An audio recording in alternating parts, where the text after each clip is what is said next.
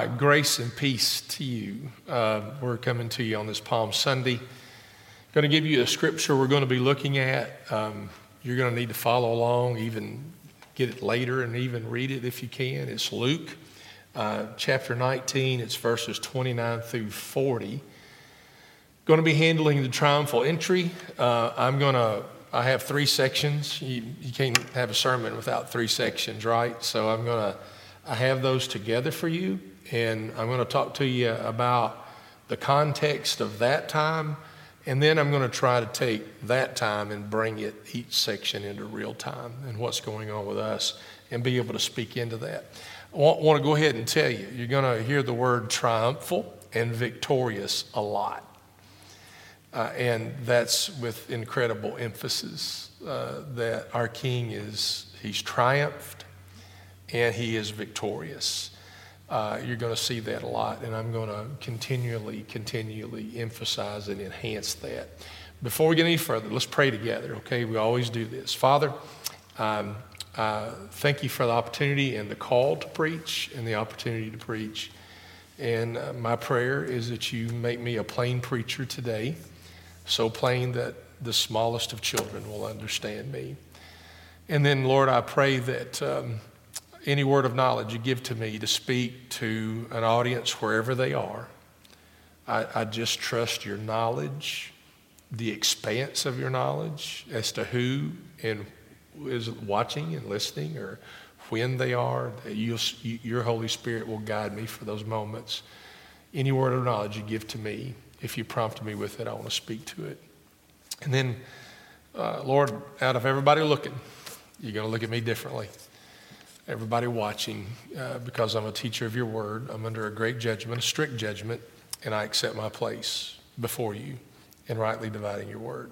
So in the name of Jesus, I pray his name that I preach. One of the segments that I'm going to give you today is he's worthy of prophecy. In the triumphal entry, we have the Lord coming into Jerusalem, and there's a lot of prophetic stuff going on here. A whole lot. You really can't dodge it.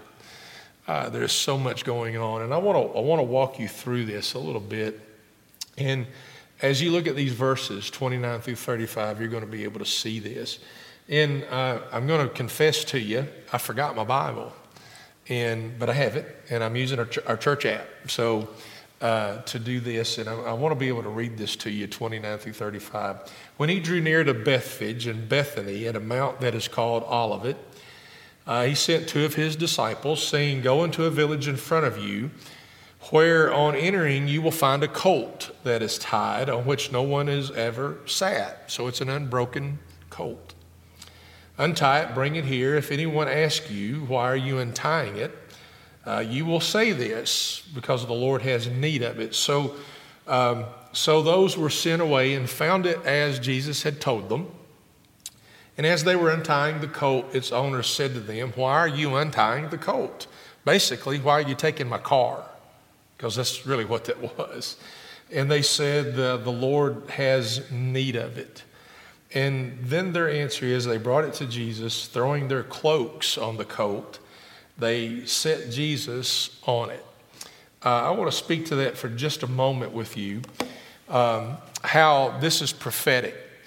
And Logan will be able to put this on the screen for you, but it's Zechariah 9:9. And there's a prophecy in there about how the king is going to enter Jerusalem, and he's going to enter Jerusalem on a colt. Really what's happening here is a fulfillment of prophecy of how the king is going to enter into Jerusalem. I want you to notice two things. When you get into Zechariah 9:9, I want you to notice that there's the word triumphal and there's the word victorious. Listen, we're going through a lot, and I want to emphasize those two words a lot.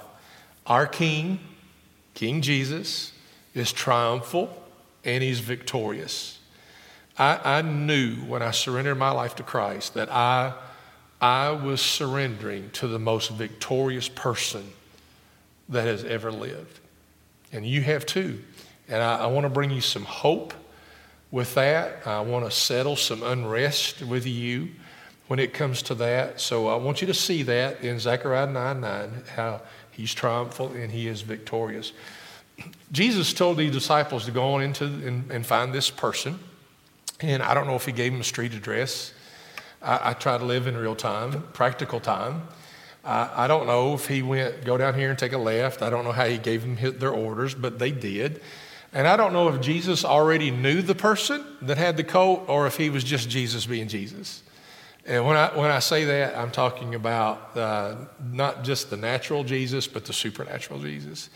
I really have no idea. I like to think of it in those two terms. It really is settling for me he could have known them and he gave them specific directions, or he's just Jesus being Jesus.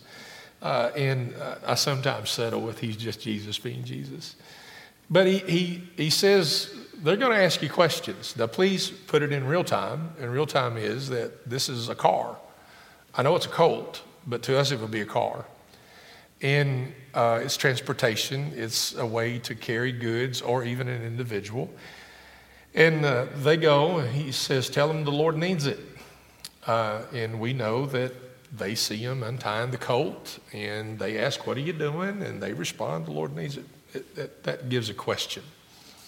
The question it gives, will we do this? And you're going, will we do what? Well, are we going to freely give what the Lord demands of us? You and I are going, well, that's a colt. Well, in our day and time, it would be a car. Here's what I want to tell you. Not only will we do this, but have we done this? And then the question is, are you doing this? Let me tell you what some of our problems have been in our past. And I'm talking about me and you, our problems. We have so focused on God giving to us that we have become unfocused on him asking and taking from us. We can really give an invitation, come follow a God who gives, and he does. I've told you many times, as my personal congregation, when we give, we most resemble our Heavenly Father. When we give, we are looking just like him. Every good and perfect gift has come from the Father. It's come from the Father of lights. He's done that to us. But have we got so focused that we're used to getting that we don't realize that the Lord does ask? And he was asking of these people to give up a colt. Now, we don't know if it's returned to them after it's over with, if they're just lending it, if they give it away to somebody else. We don't know the rest of the story. But the truth of it is, it's a valid question to ask. Have we become so focused on God giving to us that we don't realize that there is a God that demands from us?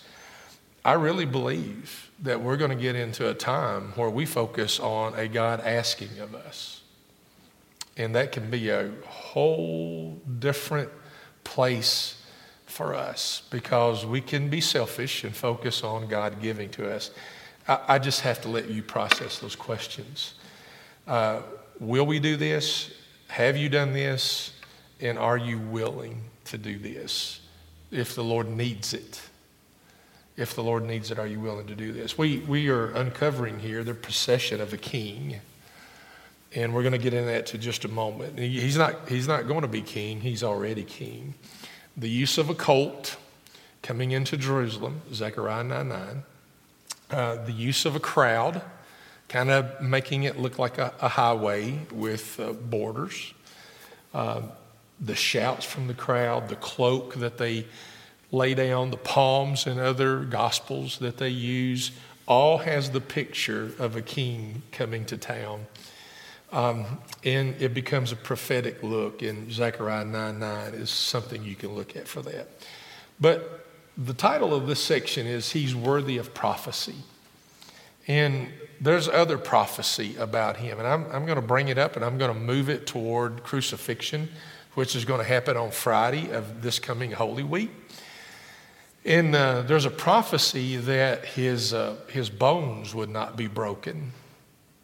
They would not be broken. It's in Psalm 34:20. Now, if you read this, you're going to think, oh man, this is weird that Psalm 34:20 is talking about, bones not being broken. But if you read the context of chapter 34, you're going to see that they talk about the face of God. They're talking about the eyes of God, and even a point where you cry out, the ears of God are listening to you. And then it drops down into bones. That even his bones, it's giving some human features to God who comes in the person of Jesus. But we realize that there's face, eyes, and ears and hearing going on, and then it drops down, bones will not be broken.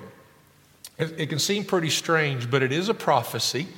And the John, the gospel writer, brings this to truth in the crucifixion of Jesus. John 19 is the passage.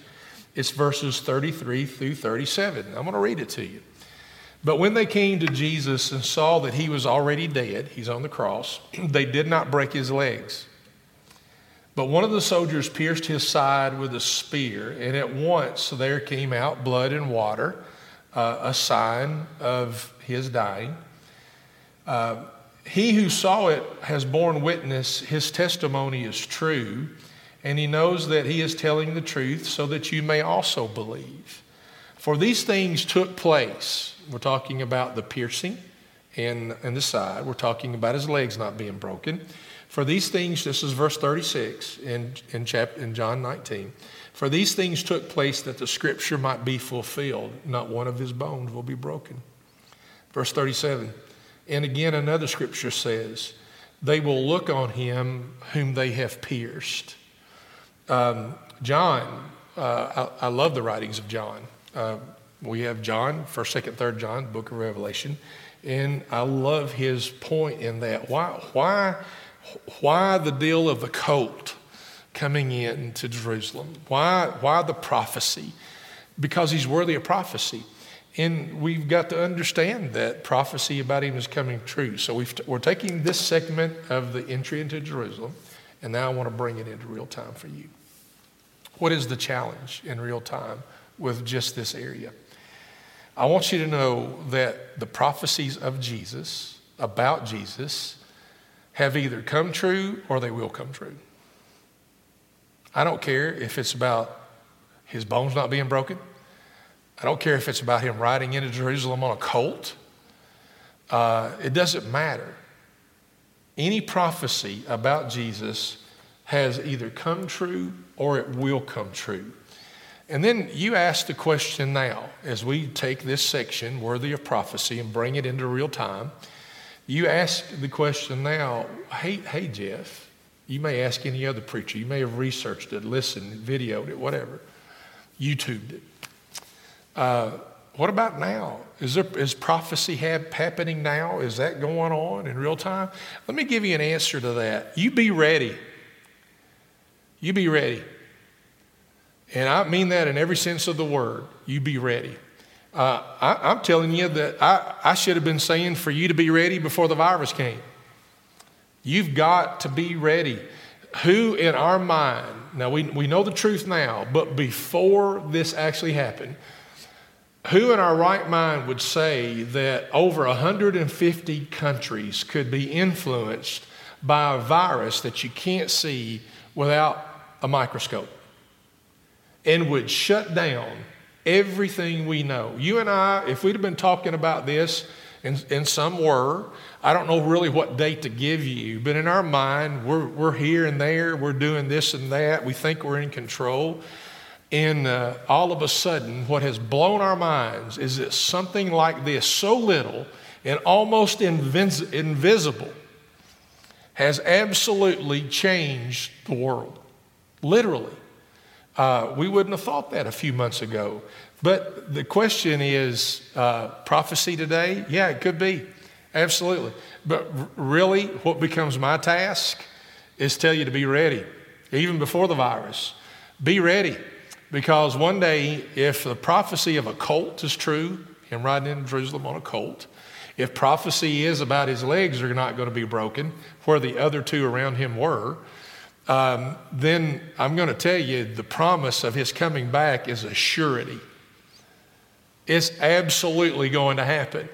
Because no matter what prophecy it is, how big or little or insignificant or significant you think it is, if there's prophecy about Jesus, it's either come true or it absolutely is coming true. I want to remind you that our today and tomorrow is going to look differently.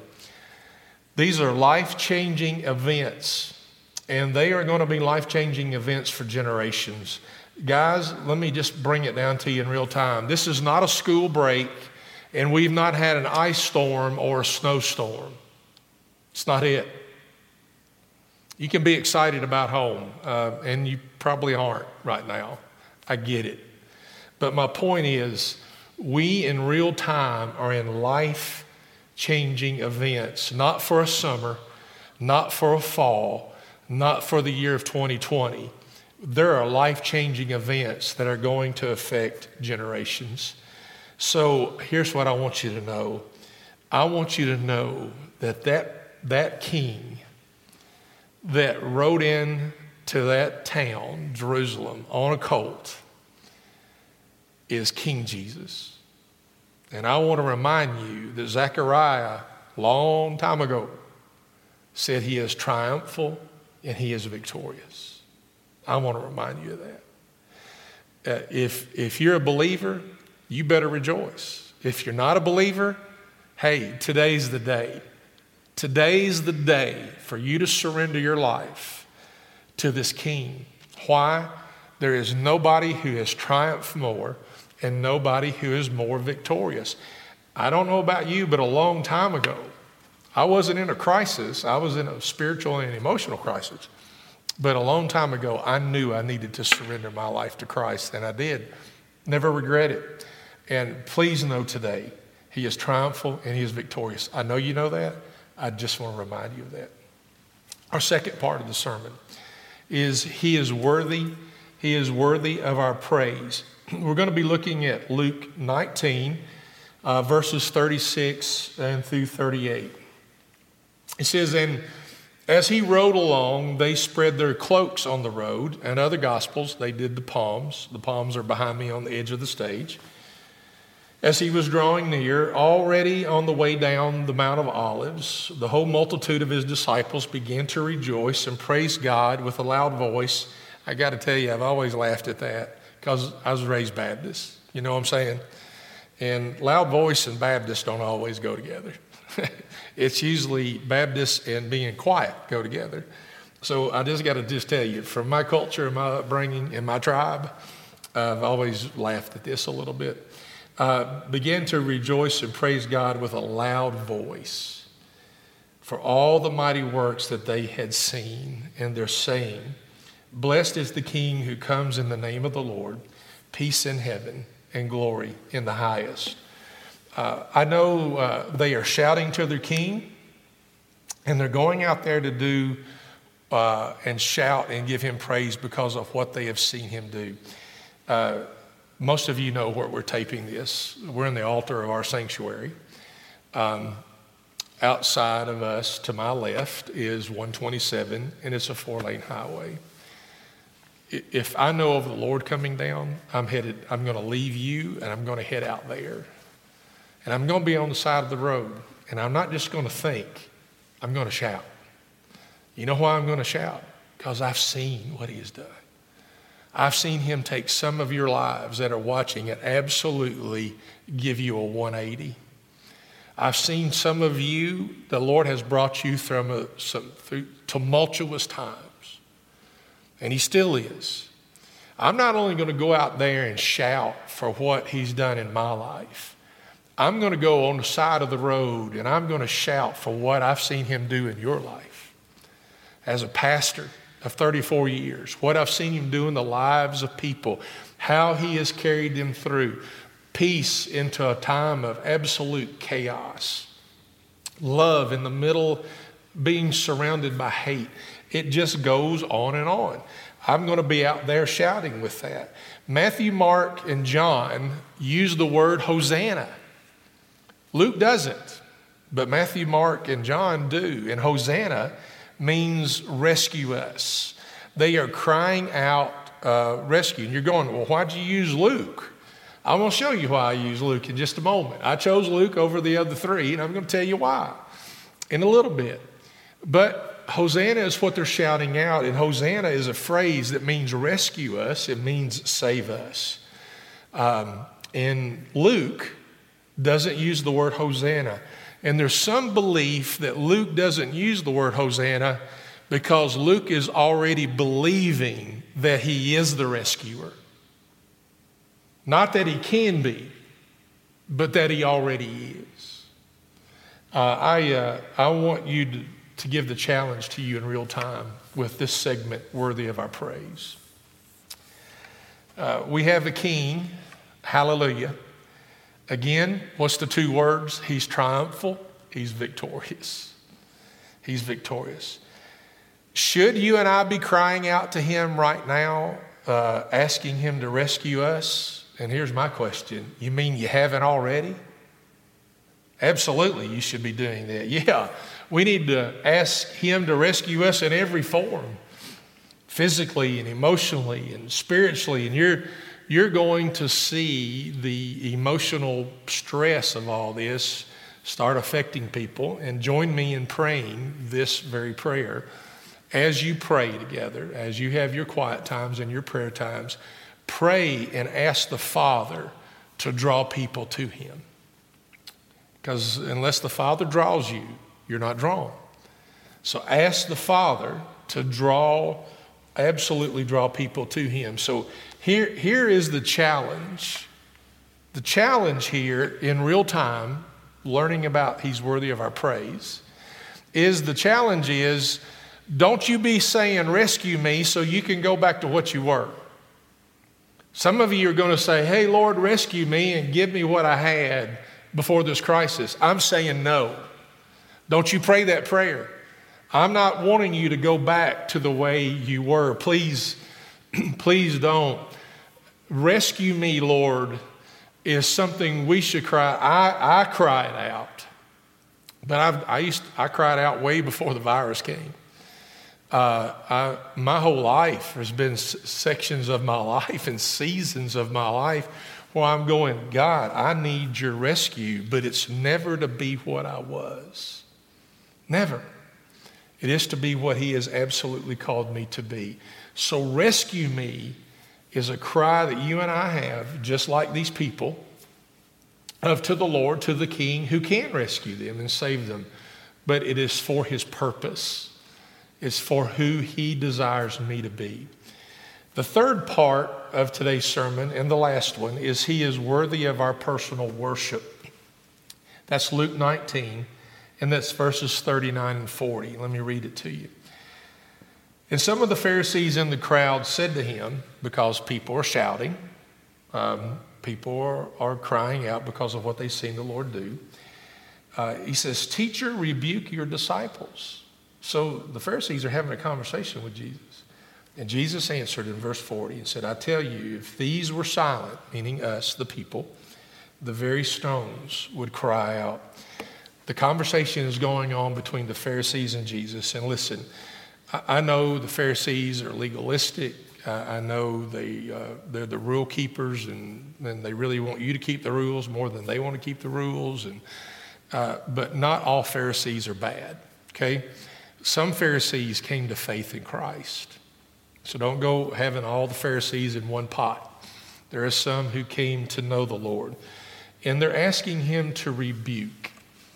The word rebuke is a Greek word called epitomao. Learned it a long time ago. It has a picture to it, and the picture of it is to stop. It could be a picture of when you were a little kid and your parents just smacked you on the hands. But just don't, you're reaching for something you don't need to reach for, and it's just a little rap on the knuckles of just getting you to stop. That little rap's not going to hurt you. It might hurt your feelings, but it's not going to hurt you. But the intent of a rebuke is to stop something or someone. So the Pharisees are coming, and they go, teacher, epitomao your disciples. Stop them. Tell them to quit doing that. And Jesus' response is so beautiful. It is so wonderful. He says, if they, pointing to me and you, if they don't cry out to me, if they are silent, he said, then these very rocks are going to cry out. Okay, I'm going to be Professor Jeff for a moment, and I'm going to talk to all you parents who have children. This is a great time to have an English lesson and teach them what hyperbole is. Hyperbole is the word for exaggeration. In other words, I can tell you a fishing story, and every time I tell it, the bass gets bigger. It gets so big that I've got to find help to put it in the boat. You know what I'm talking about. So the truth is, I may have landed a bass, but by the time I've told it 20 times, it's as big as a car. That's hyperbole. That's exaggeration. I want to tell you, I don't believe that the Lord is using hyperbole here. I don't believe he's using exaggeration, saying that if you and I don't cry out to him, then the rocks will, and he's just exaggerating. I just don't believe it. And let me tell you why I don't believe it. Everything is made by him and for him. I'm going to give you a blessing at the end of this, and this is going to be in it, so I'm already tipping you off. Everything was made by him and for him. Creation, he spoke it into existence. Jesus didn't show up at Bethlehem in a manger. Jesus existed. He is the Word. He's in the beginning. All things are created by him. He doesn't just show up haphazardly right in the middle of all the story. He's always been there, and he spoke it into existence, into creation. So I want to build that for you for a moment. I really want you to know, you may think this has nothing to do with what we're going through or even a triumphal entry into Jerusalem in Holy Week. It has everything to do with me. And when I read this, it just settles me. And here's what I mean. I want you to pay attention in your own personal study that creation was spoken into existence by him. I want you to remind you that creation was at his birth. I want you to know that creation marked the spot. It became the guide. It became the guide for those who needed to come visit. I want to remind you of that creation was there at his birth. I want to remind you that creation responded to him in his life. I want you to know that the forces of nature succumbed to him. Wind, waves, water. You know what I'm talking about, right? He walked on it. Trees, even the dead, fevers. We could go on and on. I just want you to know that creation responded to him in his days of living. I also want you to know that creation responded to his death.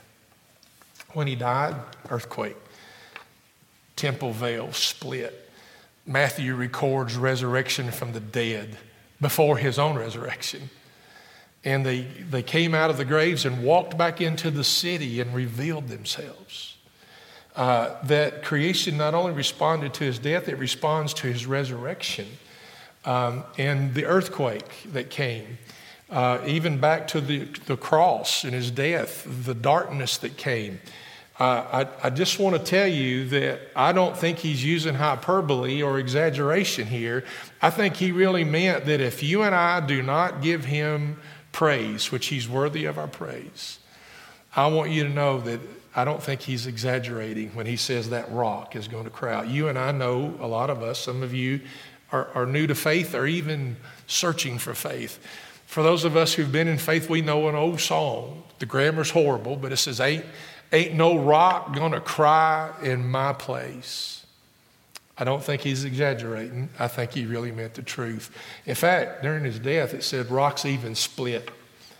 Rocks even split at the death of who he is. The forces of nature respond to him, and Scripture says even his creation is groaning for his return. Before we started this today, and the only audience I have outside the Holy Spirit is Logan. and you, but I'm talking about in real time is Logan. And Logan led us in a prayer together, and I played the song by Andrew Peterson, Is He Worthy? And it's with a choir. And he comes, he says, there's a new creation coming. He talks about how creation in that song responds to the Lord. And there's a new creation that's coming. This can be open to debate, and this is maybe where you shut me off, but creation may have asked more for his return than you and I have. I'm not only asking the Lord to rescue me, I'm asking for him to come back. I'm asking for him to come back. I want to be transparent with you. It's a crucial time. It's going to change. And here's what I think Andrew Peterson was saying in that song, and what the writer of the song even meant, is a new creation is coming. Hey guys, we messed up Eden. You hear me? He took it away. And one day he's going to return it to us. There's a new creation that is coming. So I don't believe he used hyperbole when he said, if you and I don't give him praise, then that rock will. I don't think it's an exaggeration. I think it's a real statement. And with this, he's worthy of our personal worship. And I want to encourage you during this time of designing and putting together and setting aside your own personal worship. So what is the challenge of this section? Worthy of personal worship. What's the challenge? Let the redeemed of the Lord say so. If he has bought you back, then tell it. Sing it. Shout it. I wrote some questions because I'm trying to learn to ask good questions. Have we become so consumed with ourselves and our power and our abilities that we are missing what God has sent us already? Have we become so powerful, so able to go and to do? You and I are so used to going and doing whenever we wanted to that going and doing is literally being shut down around us. I'm not complaining, but it's just a reality. Are we so consumed with ourselves and our power and our abilities that we not only miss what he sent us, but what he is sending us? Or I go back to the colt, the Lord needs it, or even what he wants us to do with our stuff. Have we become so consumed with that? You know, our biggest issue right now is the terrible sickness that's over the world and seemingly reoccurring. But our inward struggle is the lack of control that we have. I'm just going to tell you, we're not in charge anymore. But then you're going to respond, we never were. But the truth of it is, we thought we were. I want to remind you that there is a battle that goes on us living independent of God. And even with the fact of God rescue us is a cry to help us, when God has always wanted us to be dependent on him. He's never wanted us to look at Scripture historically and going, man, those people were faithful. He wants us to look at us in real time and go, those people are faithful. So the battle of faithfulness is really this. Have you and I designed our life to be independent of him or to be dependent on him? I'm just going to tell you, if he comes down 127 on the 4-lane highway, I'm going to outrun Logan to get there. Logan's quick. I'm not. I'm going to beat him there. And I'm going to shout like a bad Baptist. I'm going to shout as loud as I can because of all the things that I've seen him on. And you can do what you want to with why the virus is here, the permissive will of God, whatever you want to do with that. But the truth of it is, I think he's crying for us to be dependent on him once again. So my task during this time with you as your pastor and a preacher, even if I'm not technically your pastor, is my task is to remain faithful and then to remind you to remain faithful.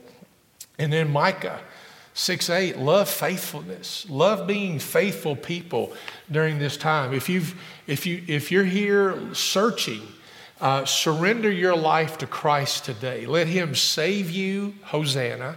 Let him rescue you, save you, make you a brand new creation. And then as you surrender to him, step into faith with us. I want to know that when he comes again, he's known as the one who is faithful and true. And when you and I stand before him, he's not going to say, well done, good servant. Go ahead and tell me what he's going to say. He's going to say, well done, good and faithful servant. I'm going to remain faithful because of this king that moved into Jerusalem. Because of this king who left heaven and came to a sin-sick world for me and you, worked his way, journeyed and missioned his way to the cross, preaching the kingdom, did everything he did for us on the cross, penalty paying the wrath of God. He's triumphal.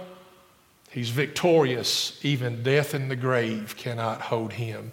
And I want you to know today that the one who is faithful and true is the one I'm surrendering to even today. And when he sees me and when he sees you, whenever he does, it is well done, good and faithful. Be faithful. Love faithfulness. Be faithful to him during every bit of this crisis, whatever it brings to us. Grace and peace to you.